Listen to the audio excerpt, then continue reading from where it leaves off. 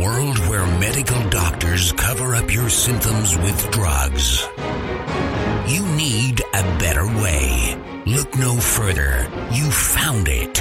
The Freedom from Pharmacy Podcast. The Freedom from Pharmacy Podcast is for information purposes only and should not be considered as medical advice. Always consult a physician when trying to get off a prescription medication. Welcome to the Freedom from Pharmacy Podcast. I'm your host, Brian Showalter. I am certified in holistic nutrition. I am not a doctor, and these claims have not been evaluated by the Food and Drug Administration to prevent, cure, or treat any disease. So I'm going to continue talking about cancer again this week. To recap the previous episodes I did on cancer, Episode 1 was on the ineffective and deadly conventional medical treatments for cancer. Episode 2 was cancer causes that you didn't know about. Episode 3 was supporting your body's immune system. And this episode, Episode 4, I'm going to continue talking about how to support the body's immune system, because it's the immune system that is your best friend when you have cancer. Now, you're probably going to hear the word apoptosis several times mentioned in this episode, and I just want to give a good definition for you of what apoptosis is. And this is actually a natural process in the body. Apoptosis is a natural programmed cell death. And when your cells outlive their usefulness, healthy cells, they commit suicide and other cells take their place. Well, cancer cells don't commit suicide, so they keep on growing. And some of the things I'm mentioning today, we'll talk about how to help the body trigger apoptosis, which is the natural process of committing suicide. So as a reminder, nobody treats cancer. I do not treat cancer. Always consult a physician when you're dealing with a life-threatening disease. I would suggest seeing a naturopath and do your own research and question everything a medical doctor is going to want to try to perform on you. So continuing on with this episode on supporting your body's immune system, first one on the list today is high doses of vitamin C. There's over 5,000 results on using vitamin C for cancer on PubMed. Someone in my network has even saw a benefit just taking 5 to 10,000 milligrams orally per day.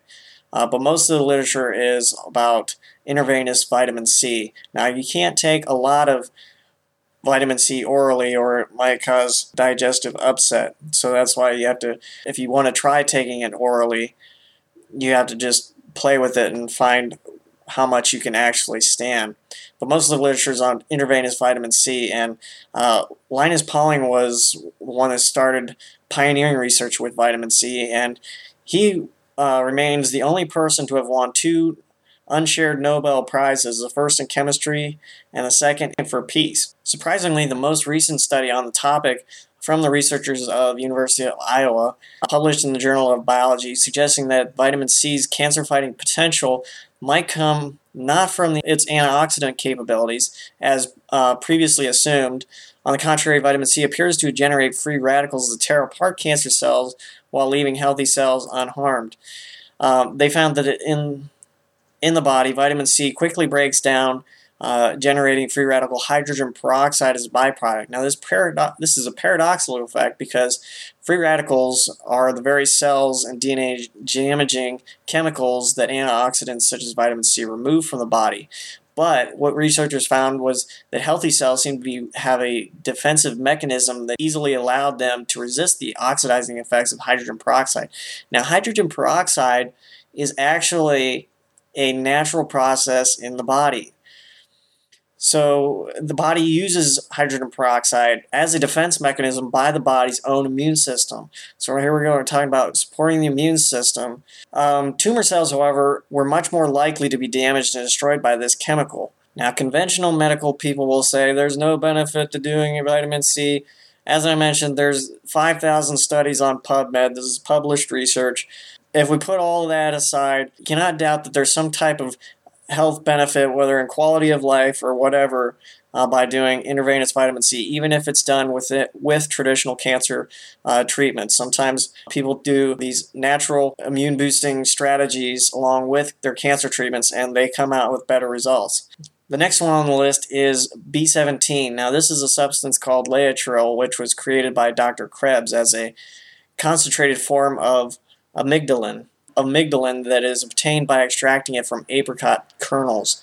Amygdalin is a nitriliside, and its structure most resembles that of B-complex vitamins, so Krebs named it B17. Two of the active ingredients in this amygdalin is benzaldehyde and cyanide. Now, cyanide is actually in a lot of healthy foods, such as bitter almonds, millet sprouts, lima beans, spinach, bamboo shoots have quantities of cyanide in them, but they are still safe to eat because the cyanide remains locked in within the substance and therefore is harmless. Now, cancer cells are your cells, but they're not like normal cells. They contain beta-glucosidase, which healthy cells do not. Beta-glucosidase is also the unlocking enzyme for cyanide and benzaldehyde in the amygdalin molecules. When the beta-glucosidase in a cancer cell unlocks any amygdalin molecule, a toxic synergy is created that specifically targets cancer cells. With the help of rhodanines and other protective enzymes, healthy cells are not jeopardized by this process. To get enough B17, it's like eating 15 to 20 pieces of apricot stone or the nucleus or the fruit stone, every day. Dr. Harold W. Manner, in a book named Death of Cancer, stated that his success rate of cancer with Laetrile was as high as 90%. Now, Laetrile is a processed extract of the apricot seed, so it's a little bit different than just eating apricot seeds. But Laetrile has been banned in the U.S., but it is in Mexico. Other foods containing B17 include the fruit stone or grain seed of fruits, such as apple, apricot, peach, pear, prune, common beans, corn grains, which include bean, lentil, sprouts, and lima beans, peas, bitter almonds, mulberries, blueberries, raspberries, strawberries, seed grains, sesame and linseed, flaxseed, groats of oats, barley, brown rice, groats of block wheat, linseed, millet, rye. But moving on to the next one, curcumin. Now, curcumin is the active ingredient in turmeric, and there's 1,200 results of turmeric in cancer on PubMed. One study called Promising Anti-Tumor Properties of Bisdimethoxycurcumin, a naturally occurring curcumin analog, says curcuminoids are turmeric-extracted phytochemicals with documented chemopreventative and anti-tumor activities against several types of malignancies. Curcuminoids can modulate several molecular pathways and cellular targets involved in different stages of tumor initiation, growth, and metastasis. Recent studies have revealed that BDMC, that long name that I mentioned earlier, type of curcumin, has anti-tumor effects exerting through multi-mechanistic mode of action involving inhibition of cell proliferation, invasion and migration, metastasis and tumor growth, and induction of apoptotic death in cancer cells. There's that word again, apoptosis. Another study says curcumin induces apoptosis in human leukemic cell lines. There's over 200 documented studies to date that address the effects of curcumin on breast cancer. In particular, there's literally thousands of positive effects that this component of the Indian spice turmeric can have on the immune system. Curcumin has shown to reduce tumor growth and induce apoptosis even on multi-drug resistant breast cancers. It is a potent anti-inflammatory and can drastically improve immune function.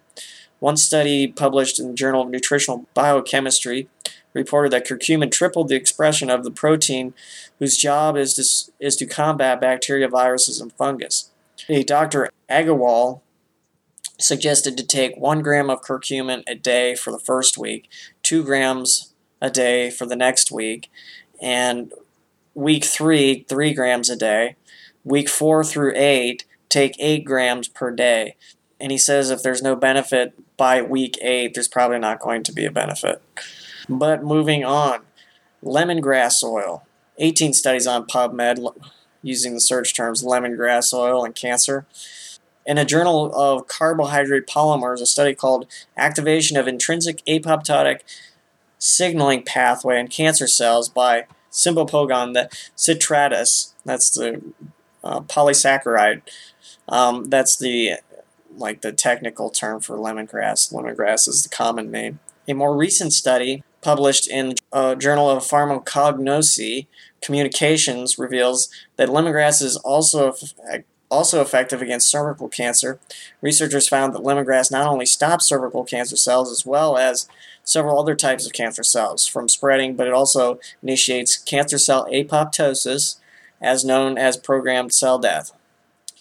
A 2009 study published in the Journal of Chemico-Biological Interactions revealed that lemongrass oil, essential oil, is effective in targeting at least 12 different human cancer cell lines. Animal trials showed that direct injection of lemongrass essential oil inhibits cancer tumors in the dose-dependent way, meaning that the higher the dose of the oil, the better the outcome. When administered at a dosage of 200 milligrams per kilogram concentration, lemongrass essential oil was shown to inhibit both acidic, meaning in the fluid of the abdominal cavity, and solid tumors by 97.34%. For sarcoma 180 tumor cells, the same dosage resulted in a tumor inhibition of 94%. So that's pretty high rating there. Next one on the list is cannabis oil. Rick Simpson supposedly helped 5,000 people using cannabis oil. His story says he usually gives 60 grams over a 90-day period. There's actually 34 studies on cannabis oil and cancer, most of which are from NCBI, which is a government entity. One of the studies says that cannabinoids inhibit cancer cell invasion by increasing tissue inhibitor of matrix metalloprotease. One study called Non-THC Cannabinoids Inhibit Prostate Carcinoma Growth in Vitro and In Vivo. That means in glass and in the body, like when they're testing it in Petri dishes, and in vivos when they're testing it in real life. Pro-apoptotic effects and underlying mechanisms. What the study said was cannabinoid receptor activation induces prostate carcinoma cells apoptosis. Another study says, in the current study, we examined whether ligation of CB2 receptors would lead to induction of apoptosis in tumors of immune origin and whether CB2 agonist could be used to treat such cancers. Exposure of murine tumors, that's mouse tumors, EL-4, LSA, and P815 to delta-9 tetrahydrocannabinol, THC, in vitro led to a significant reduction in cell viability and increase in apoptosis exposure to the EL4 tumors to the synthetic cannabinoid HU-210 and the endogenous cannabinoid anandamide led to significant induction of apoptosis. So what do you guys think of that? The conventional medical treatments say there's nothing you can do apart from chemo and radiation, yet all of these published studies talk about how they're supporting the immune system and seeing results by using things that are not chemo. What do you think? Should I do another one on supporting the immune system? Because there's a lot more.